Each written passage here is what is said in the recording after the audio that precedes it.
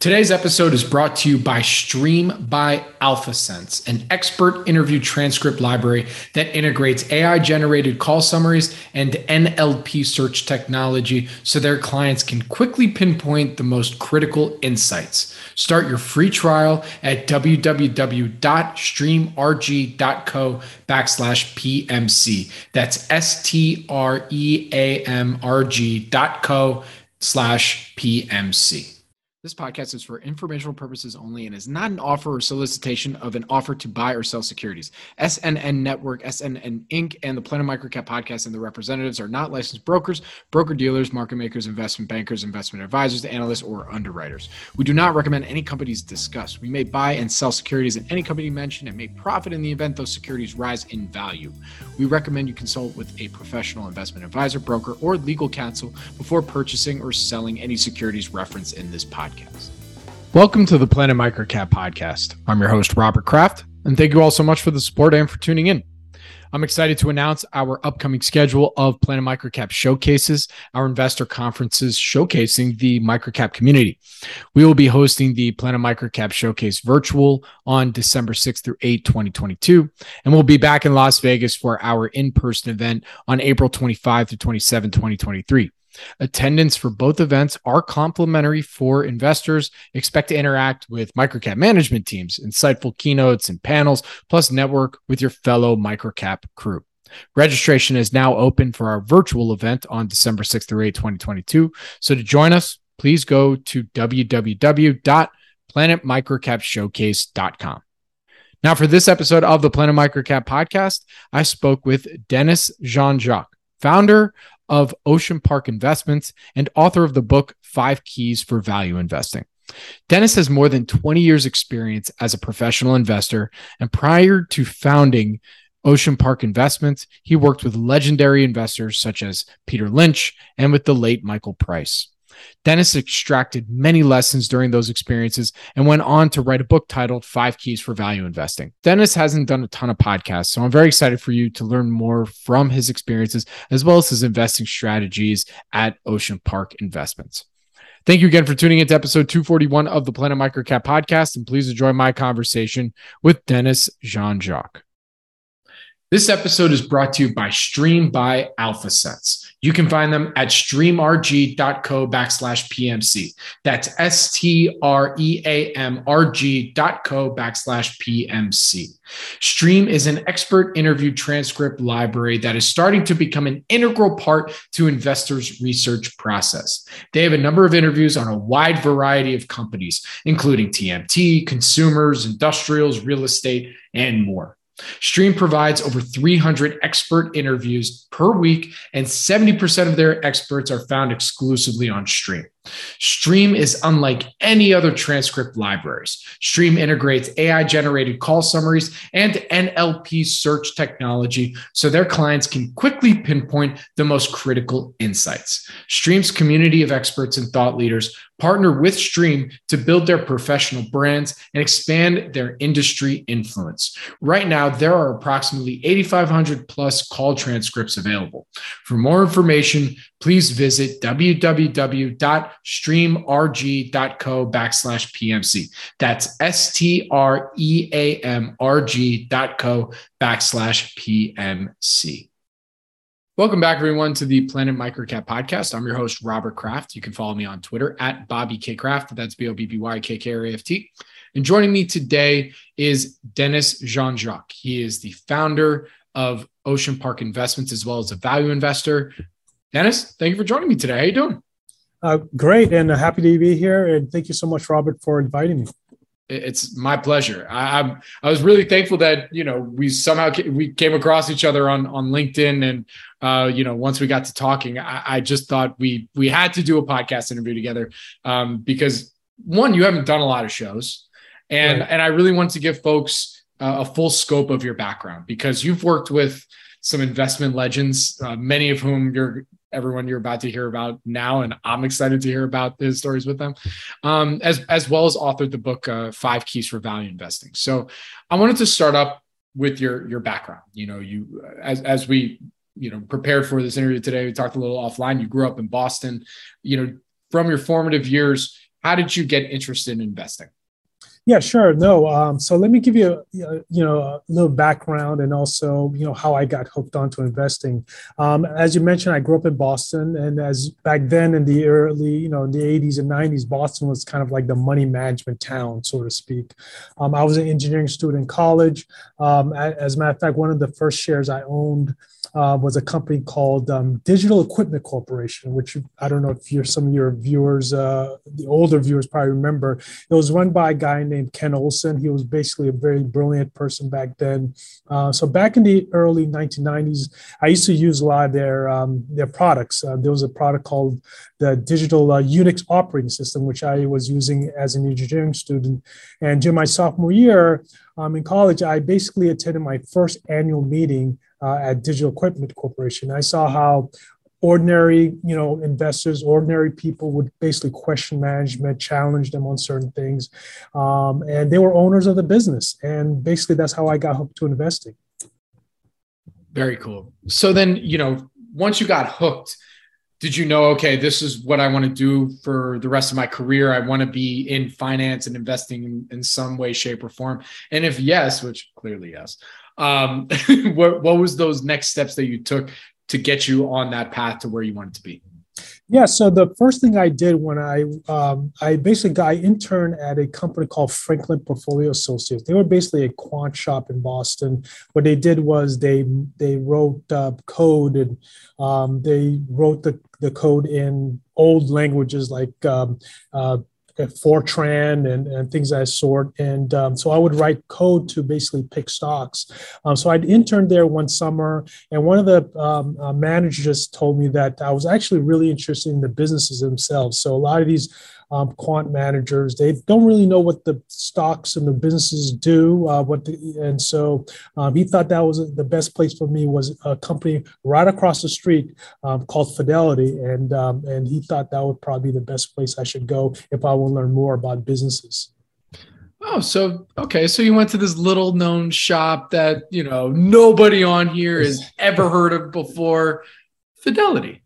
All right, let's start. How was your experience over there, and what did you do there? And yeah, just give us the whole thing. What was that experience like? Yeah, working at Fidelity was phenomenal. I think the experience there taught me as much about myself as well as investing.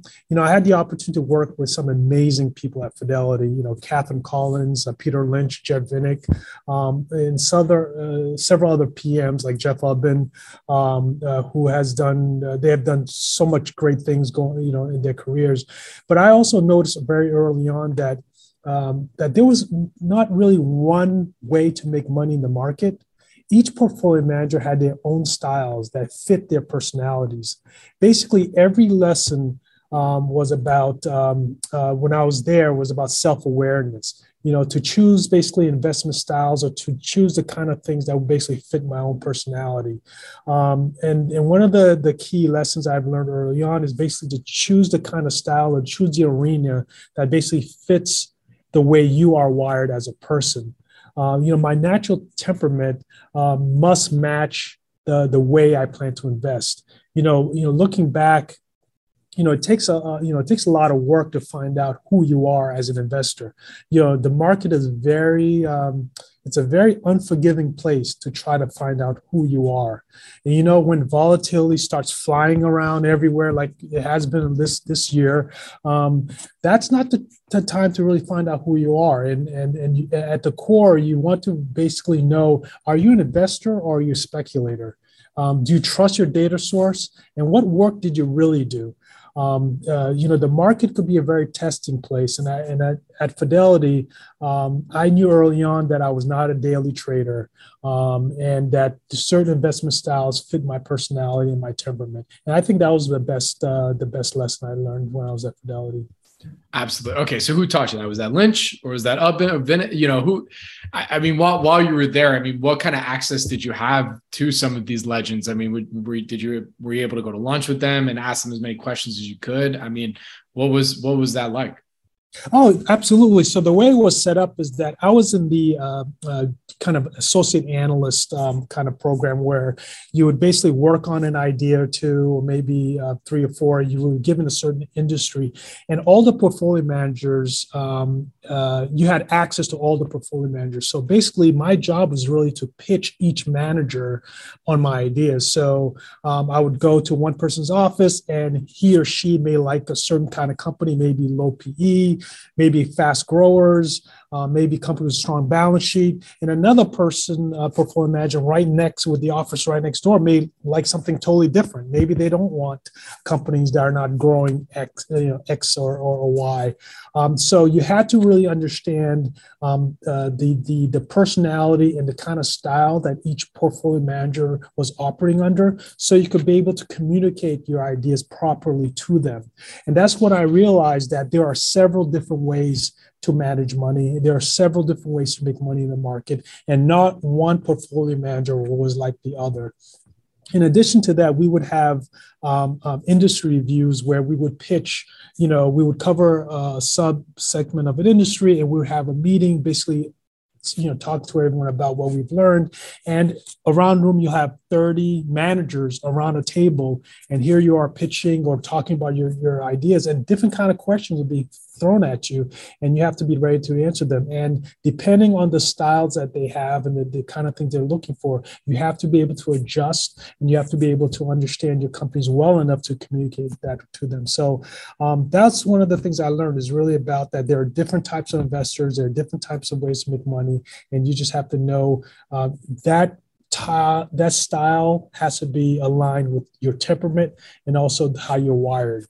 100%. And we're going to get there, because I want to learn more about, your what type of investor you are. But I mean, look, we're going to continue on with the story time a little bit, where I have to ask, I mean, in those pitch sessions, what was the best feedback that you got from one of these legends when you were, pitching a particular stock or pitching a particular industry? I mean, give us a couple stories there, because I'm sure you've gotten some feedback that you'll never forget. Well, I think the best feedback is often when you don't get a feedback, to be honest with you. Sometimes you would talk about a company that you're probably pretty excited about, and you don't really get you don't really get a reaction one way or the other. And so you really have to understand, why was I so excited about it? And this particular manager, who have X amount of experience in the markets, didn't really see what I saw. And a lot of times it's really about how you communicate and how you present the companies and how you present the opportunities. And this goes against to what I said earlier about really understanding how the particular manager, or how the particular manager is wired, and what they're looking for in a particular investment. So that was basically the biggest lesson for me, is really about how do I understand a company well enough that I could talk about a company to 3 or 4 different type of investors and really get all 4 of them really excited about it. And also, while doing that, you're also making sure that you don't miss any holes. For example, one manager may like really strong balance sheet and strong cash flows with a history of beating numbers. The other person may not care as much. They really like the companies to be really cheap and really cheaply priced. So, so if you could have 4 or 5 different managers really like your idea, it's by and large probably going to be a pretty good idea, because they look at the companies from different angles. Very good. All right. So, obviously at the beginning, I introduced you as a value investor. At one point or another, you're definitely going to come across Warren Buffett at a certain point. So for you, how and when did you finally come across Warren Buffett, and what kind of impact did he have on your career? Yeah, no. So, it was almost like it was almost fate that I would run into Warren Buffett, and running to him really kind of altered or changed the trajectory of my career. During the time when I was at Fidelity, back then there was no emails or anything of that nature. So I wrote a letter to another legendary investor called John Rogers at Ariel. At that time, I think Time Magazine had him on a list of like under 40 people to watch or something of that nature. So every time John would come to Boston, I would kind of have lunch with him, things of that nature. And he gave me the advice to read up on Warren Buffett. I basically went, all in. I think for me, Buffett's plain speak and temperament really resonated with me. I remember reading about how his office was much more like a library than a trading floor, that you wouldn't even know if the stock market was even open if you ever visited him at his office. And, after Fidelity, I went off to Harvard Business School. And sure enough, during my first year at HBS, Warren Buffett spoke to my class. And an interesting story. So, during the class, I'll never forget this. During the class, he posed a question that I will never forget, and that really changed how I thought about the stocks in the market, and basically altered, the decision I would make about my career. Buffett asked, basically what he asked is that he asked, why would someone sell a perfectly good business, generating lots of free cash flow? Why would he sell that business at a 30 or 40% discount? Then he said, well, perhaps, I don't know, perhaps this person must get out of the stock, or maybe they may think that they're able to buy it back cheaper at a later date or a more convenient time. But then Buffett asked, what if you buy those shares at that time and you don't sell the shares back to them? What if you don't sell it back? What if you hold on to these shares at a great price? You hold on to it for months, years, or even decades. That is the opportunity to buy good businesses at great prices. Sometimes, as I learn more about Buffett, he talks about how, you have to take advantage of market volatility and not become a victim of it. The market was not built for business buyers. They were basically built for traders. The market was not built for value investors. Built for people who want to get in and out of stocks, and every day the market will poke at you to do something, to buy something or sell something, or buy something or sell something. And during that time when he spoke to the class, I call it my rational awakening, because that's when I begin looking a little bit deeper into value investing. So I think that's how Buffett really had an influence on the direction I would take. Wow, that's a really cool story. I'm assuming you've been to Omaha now at least once. Yes, yes, I have. As a matter of fact, in 2000, when everyone was saying Buffett is done, this is during the internet bubble, I actually got up and basically thanked him for visiting HBS that year. As a matter of fact, there's a YouTube clip on it, if you would Google it. And I thank him for visiting HBS, and I told him that story about how it was basically my rational awakening, and that he was basically he was pleased by that. So yes, I've been to several Buffett meetings, and look forward to more to come now that COVID is over. 100%. Yeah, I got to get out there one of these years for sure. Oh, you got to do it. I'm not making predictions, but you should do it sooner rather than later. Yeah. Well, you just turned 92. But we're in the back nine. Yeah, for sure. Well, okay. So clearly, you're a value investor. Value investing is in your blood. That's what you love. That is core to who you are as an investor. So you actually ended up writing a book about this, and titled 5 Keys for Value Investing, which is still available wherever books are sold. And, for you, what was the main idea of the book? Why did you want to write this? Yeah, that's a good question. Yeah. So, it's interesting because I basically wanted something that I could use. When I was in business schools, they're really big on frameworks, right? Everything's a framework. Everything's a 2x2 framework, and I didn't really see a framework that's there's like a graph or things of that nature about value investing. So I really wanted to create something that I can use going forward, that was born from investors that I really, really respected. So it really started as a faculty sponsored research paper during my second year at Harvard Business School. What I did was I re-engineered several investments made by managers that I highly respected. I looked at investment made by Warren Buffett, Richard Rainwater, Michael Price, Seth Klarman as well. And I remember, some investments. I remember looking at, Sanborn Maps. Sanborn Maps was a company that Buffett made.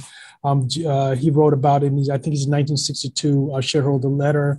He talked a lot about that company. I looked at the Sunbeam investment by Michael Price. I looked at the 1994 investment by John Rogers in Safety Clean, which now became Clean Harbors. Carl Icahn's Tappan company that he invested, and also Richard Rainwater. I mean, the Crescent REIT that he did, and also Mesa. So there was a whole bunch of kind of companies. There were dozens of companies in situations like this that I basically trying to learn from. And the main idea for the research project was to come up with questions that these investors might have asked themselves at the time of making those investments. I try to figure out what was the economy like, what were interest rates, what were the financial news of that time, of that period. And I basically came up with about, 200 questions in total that these investors might have asked when they were making these investments. And I wanted to have a checklist so that I could use myself. Okay, well, just go through this checklist and then you can make good investments. But the list was too long. It was like, 200 plus questions. But I noticed that those questions fell into 5 different buckets: business, price, value, catalyst, and margin safety. And that's how I came up with the 5 keys of value investing. Very cool. All right. So here we go. Let's, maybe the abridged version. What can you walk me through what for you are the 5 keys to value investing? Yeah, sure. I mean, so let me summarize the 5 keys. So basically, the list of questions could be summarized into these 5 areas. So the first question is, is this a good business? And what I noticed that a lot of different managers or investors would define good business differently, right? So, but that's the first question. What is a good business? The second question is, why is the market offering me this price? Is the industry out of favor? Is it a turnaround?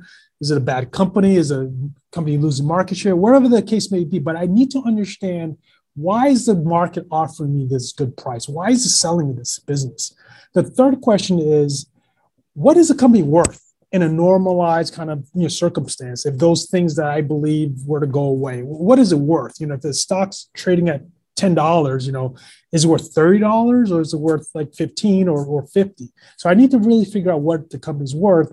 The fourth question is, what's going to catalyze that company from $10 to 30? Are they breaking up to 2 different pieces? Are they launching a new product? Are they reducing their debt? Are they buying back a lot of shares? Are they gaining market share? Are they going to be raising prices soon in their products to have a 80% market share that they're really going after the last 20% of the share? So there could be a lot of different reasons what could catalyze a company from, let's say, $10 to $20. But I need to understand what are the possibilities to get to $20. And lastly, what is my margin of safety? Ben Graham. If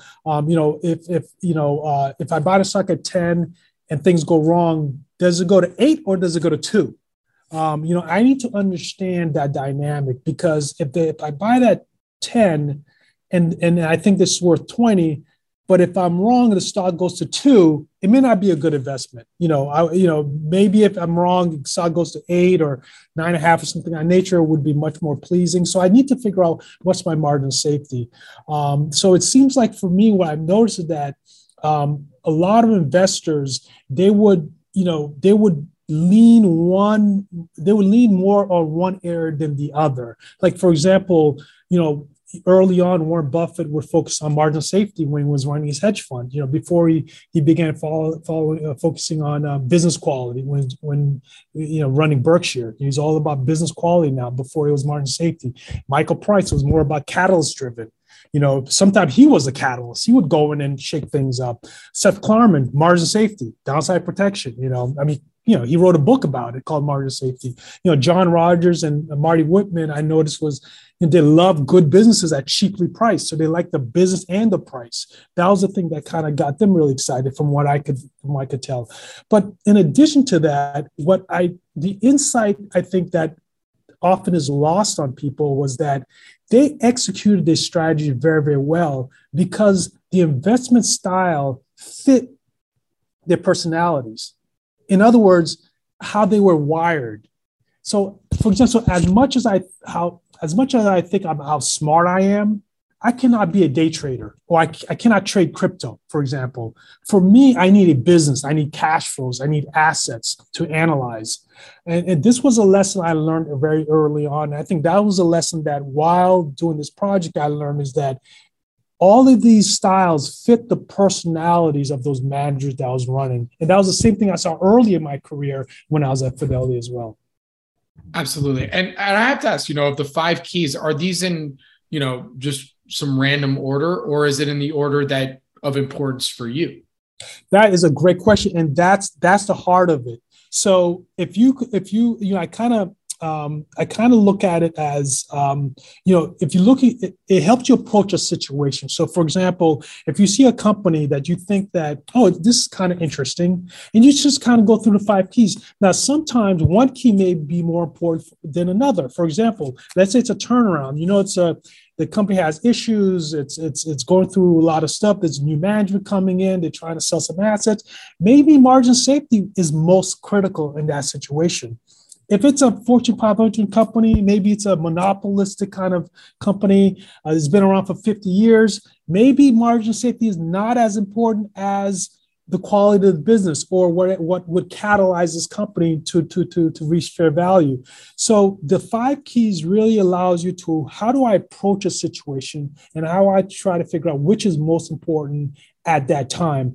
One of the things I learned as well is that you cannot overanalyze everything. There's usually 1 or 2 key things that's going to really get the stock price going to make money on the stock price. It's usually 1 or 2 things. And what you want to do quickly, you want to figure out what are the 1 or 2 things that's most critical to getting the stock price up. And typically it's one of those 5 things that you should focus on. It may be a great company. It may be great balance sheet, good management fee, but there's no catalyst. So it's probably going to be dead money for a while. Or it could be a not so great business, but they're selling below net cash, and they're going to sell assets. So great catalyst, high margin safety. It's kind of like the whole cigar butt kind of investing that Ben Graham talked about in Lynch's book, Intelligent Investor. So again, it depends. It allows you to assess the situation, and you determine what's most important. And I think over time with experience, you get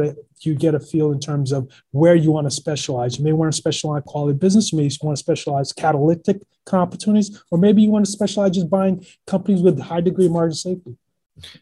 So who would you say this book was written for? And the reason I want to ask this question is because I feel that, especially in the last 2 years, there's been a lot of new people to the market, to investing. And it's been a lot of, maybe not so much thinking about what your strategy is, or, maybe just kind of following some trends, or maybe, in some cases, just throwing a dart, right? But throwing a dart winning is throwing a dart losing too. Right, exactly. Yeah. But, so from your perspective, and this, it's not like you wrote this book yesterday. This was written a while ago.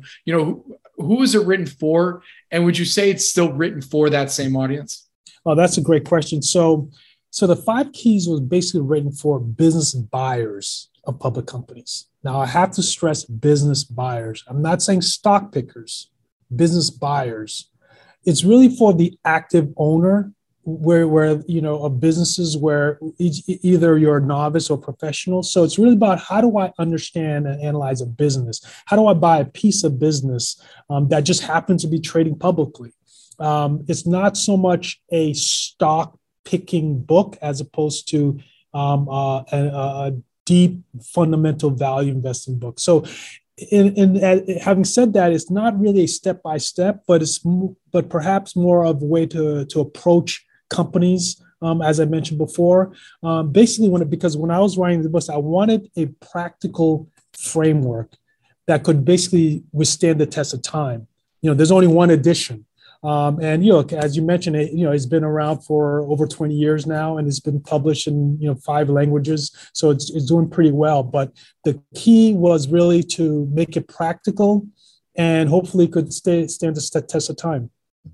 Very cool. All right, so again, book is available wherever books are sold. So yeah, I have a copy right here. Oh, there you go. Nice. All right, I got to get my copy. Exactly. So my next question is, you brought up working with Michael Price, that you were a protege of his, but by the way, rest in peace. Yes. He's no longer with us, unfortunately. But during your time working with this legendary investor, what were some of the key lessons that you remembered from him? Yes, no, he's, he was a great human being, and he mentored a lot of people like myself when he didn't really have to. Even when he went to semi-retirement, we would meet in his office when I had questions about companies I was looking at, or had questions, and he would always, take time. I think the last thing he did was, having my daughter, shadow him in some of his professionals in his office before he passed away. This was maybe a year before he passed away. So, it was, the investment world has definitely lost another legend. But working with Michael was basically, how can I say, was basically walking, into a research boot camp with new daily lessons every day. But you mentioned, you asked about lessons. I think a couple lessons come to mind. I think the hardest part there was very, working there was really about remembering some of the minute details on every company you covered.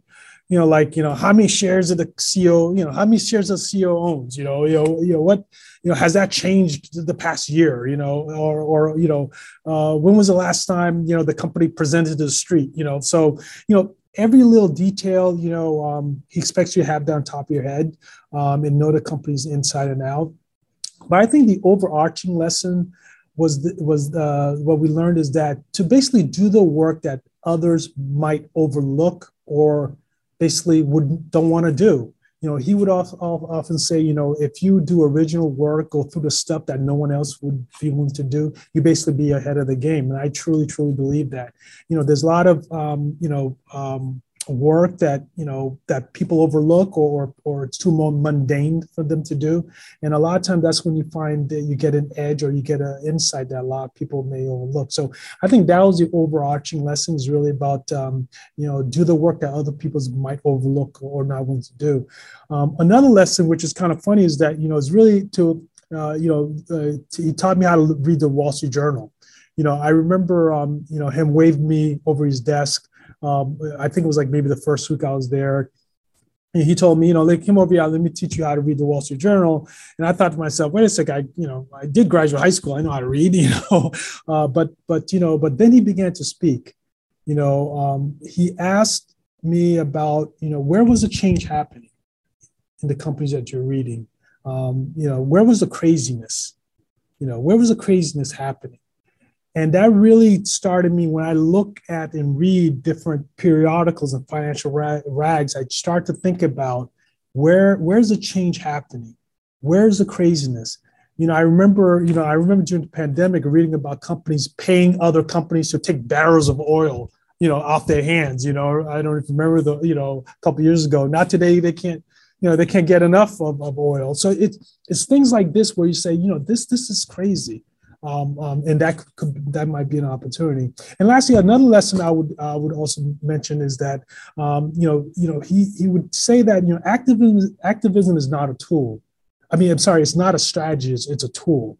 Don't go out seeking out low quality companies that needs help. Basically seek out good companies on their way to being great, and engage if you must. But I think oftentimes, even today, you see a lot of these, activist strategies. And I say to myself, it should be a tool and not really something that you go out looking to do.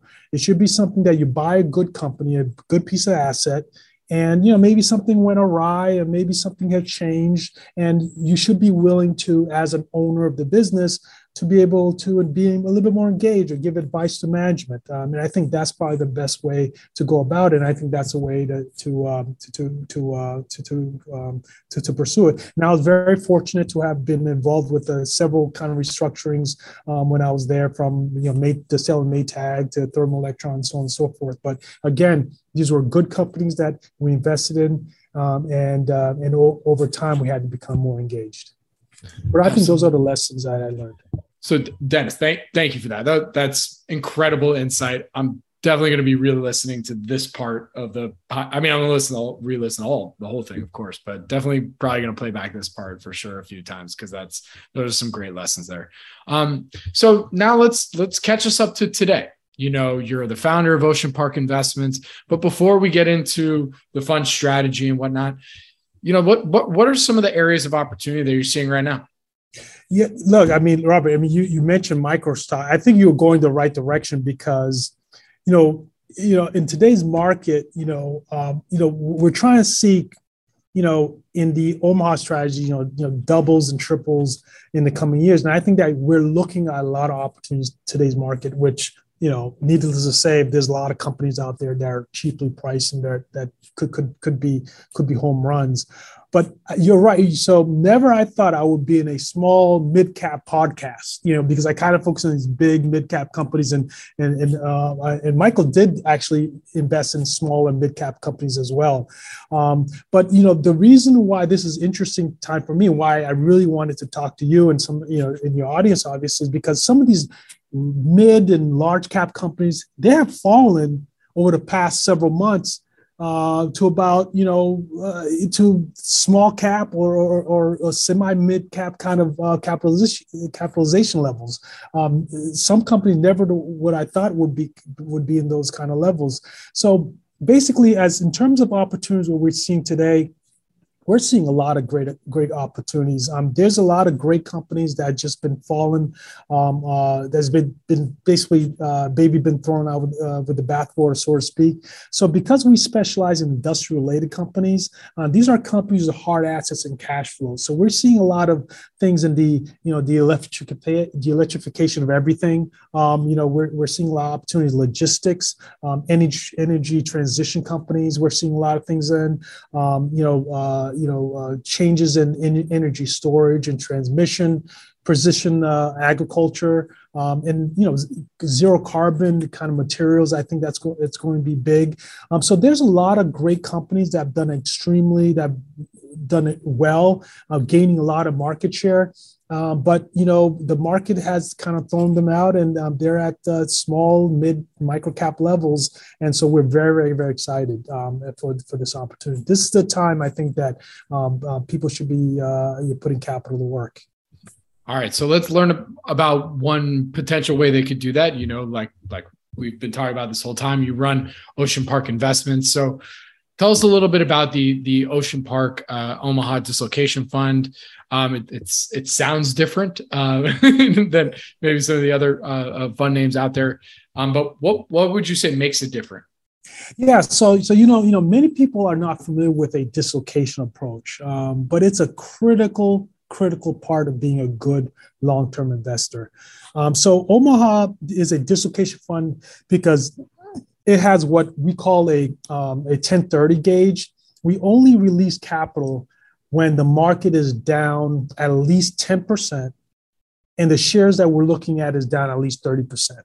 That's a dislocation. So that's a way of quantified dislocation. So if the market's going straight up and things of that sort, that is not the environment for Omaha. So basically, the reason is because these high volatile environments of panics, uncertainties, present unbelievable opportunities. As equity dispersions widen, market dislocations rise. This creates a very attractive risk-reward profiles for certain companies. We are, and I will likely, and we likely will get deeper into this, but we are in this type of environment right now. Omaha dislocation continues to be more of a opportunistic company, and it combines our core competence as a firm, as sector specialists, with speed of capital. And speed of capital is a powerful tool coupled with demonstrated knowledge of a specific industry or specific company. Omaha dislocation is basically, it's a opportunistic drawdown kind of investment fund waiting for these opportunities to arise. And that's what we do at the core. We wait for the opportunity. And I think that's what kind of differentiates us from other strategies when it comes to these opportunistic situations. Absolutely. So, I mean, in times of not dislocation, do you have other strategies that you can then, put some capital to work so that you're not, because these don't happen all the time, right? Between the flash crash and, the V recovery from March 2020, now we're kind of in like the slow burn situation right now. Okay, that's kind of 2 events in the last 3 years, but still, it usually doesn't happen that often. Right. Okay. Right. So is that do you have a strategy that is for those non-times like this? Like I think I saw on your website there's what's called the absolute return strategy. Yes, absolutely. So it's interesting because when you're running absolute return strategy, you're long and short, and shorting companies often get a bad name, and I guess for good reason, but Warren Buffett used to go around shorting companies when he was running his early partnership. I think a lot of people don't really know that. He did not want to be tied to the market's ups and downs, so he would kind of go short some companies. Now he has private investments that does that. But basically, so Ocean Mark Absolute Return, basically what we do, we try to strive for 3 objectives. Number 1, to compound capital, and a risk-adjusted returns. The second is really not to be correlated with the market for bad, for better or worse. The market's up, we may be flat, and the market's down. Hopefully, we make some money. And thirdly is really about downside protection, really preserving capital. It's interesting because during times of unusually challenging environment, what we look to do in terms of downside protection is, at a minimum, we want to match the market or do a little bit better. But in normal environments, we really want to protect capital. In unusual environment, maybe keep up with the market or do a little bit better. But that is what the goal is for absolute return: compound capital, not correlate the market, and also downside protection. And that's the strategy we use most of the time as we're waiting for other opportunities to arise. Absolutely. I mean, look, you have to, I think in this day and age, when you're running especially if it's not just going to be microcap focused, you kind of have to be nimble in some ways. Yes. I support this thesis in the sense that, in looking at some recent investor letters, quite a few of these guys got hit hard. Yeah. Real bad. Especially the ones that are a bit more conconcentrated. Yeah. Will they end up being probably very successful in the long run? Most likely, but definitely in the short term, it's sad. It's brutal. Yeah. It's tough. Yeah. But no, I think you're right. I think being nimble and having a holistic approach of the market cycles, and not think things go on a linear fashion, but it's more cyclical, is very, very important. And that's what Oaktree and a lot of the other firms like that always talks about. It's about the cycles of the market.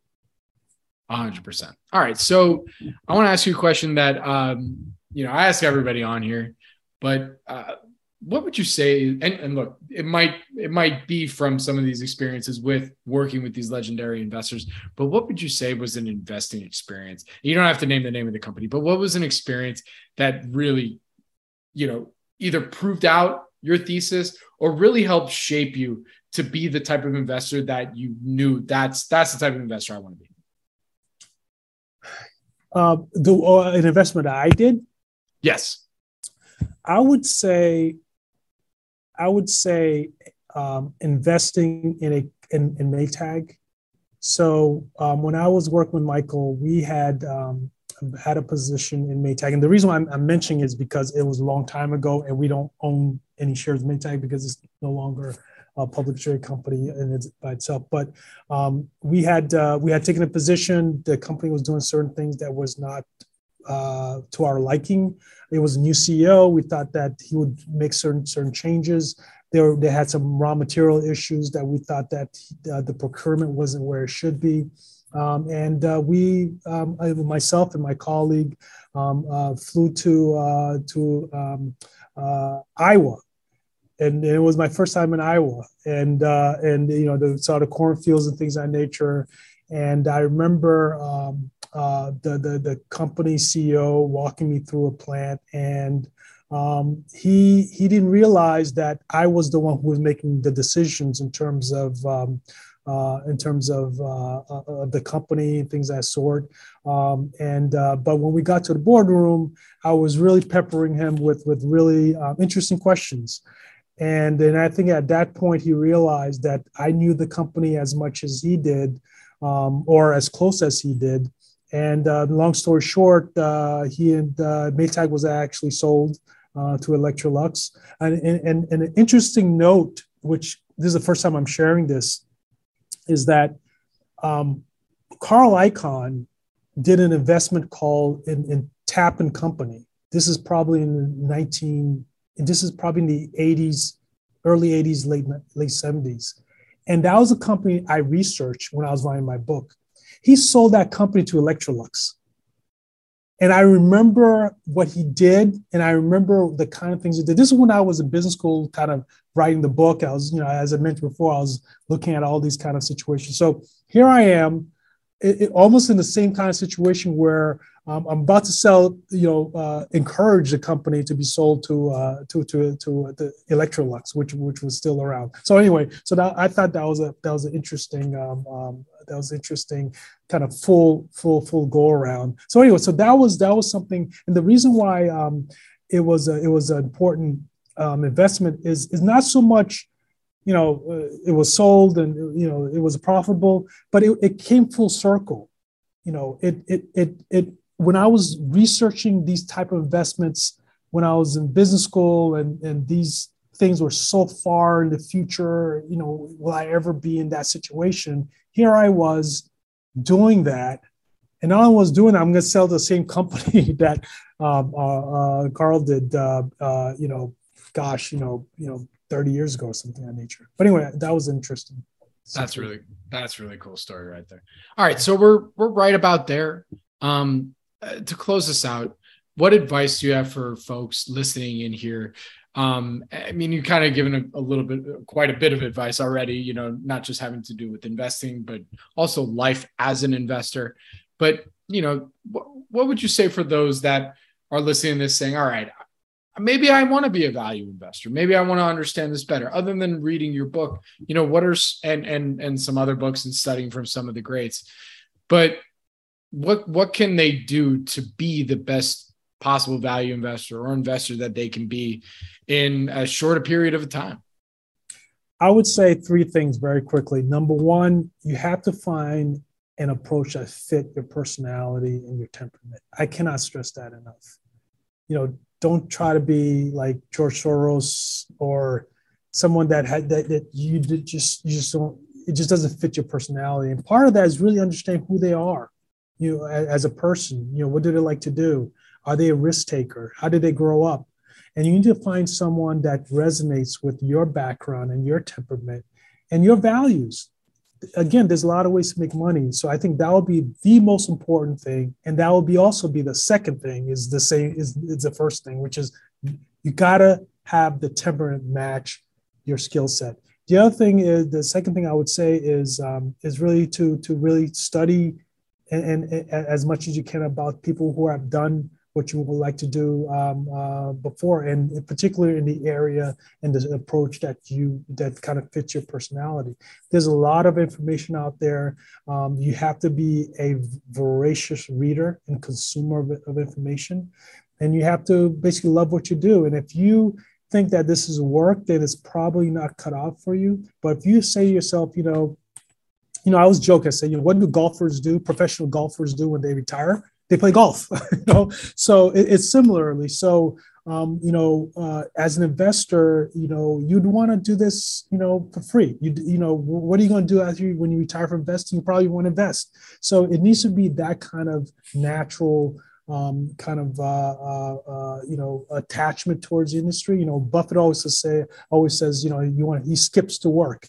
I skip to work every day. I wake up early, sometimes 3, 4 in the morning, just reading something on a company, or reading a 10K or 10Q or something that, I remembered reading about some other company. I want to find out in the footnotes if that's the case. So it's all fun for me. And that's very, very important. And lastly, the other thing about it, I would say, is really surround yourself with very solid people, people you could trust, very honorable people with high values. And I think that if you have those 3 things, you'll be on your way. Absolutely. Listen, that's why I got into media, because when I retire, I'm just going to keep talking to people. Right. Right. Exactly. That's a good one. Yep. So Dennis, with that, where can our audience go and find more information on you, follow you on social media, as well as go find more information on Ocean Park Investments? Well, I would say I'm not huge on social media, but LinkedIn, please, we have Ocean Park has a LinkedIn page. You can follow us there, and we'd love to have you as a follower, and perhaps we could connect with some of your viewers. Very cool. Well, Dennis, thank you so much for joining me today. I really do appreciate it. Good luck. Stay safe. And I look forward to our next update. Great. Thanks so much, Robert. Really appreciate it. Thank you so much. Okay. This podcast is for informational purposes only and is not an offer or solicitation of an offer to buy or sell securities. SNN Network, SNN Inc., and the Planet Microcap Podcast and the representatives are not licensed brokers, broker-dealers, market makers, investment bankers, investment advisors, analysts, or underwriters. We do not recommend any companies discussed. We may buy and sell securities in any company mentioned and may profit in the event those securities rise in value. We recommend you consult with a professional investment advisor, broker, or legal counsel before purchasing or selling any securities referenced in this podcast.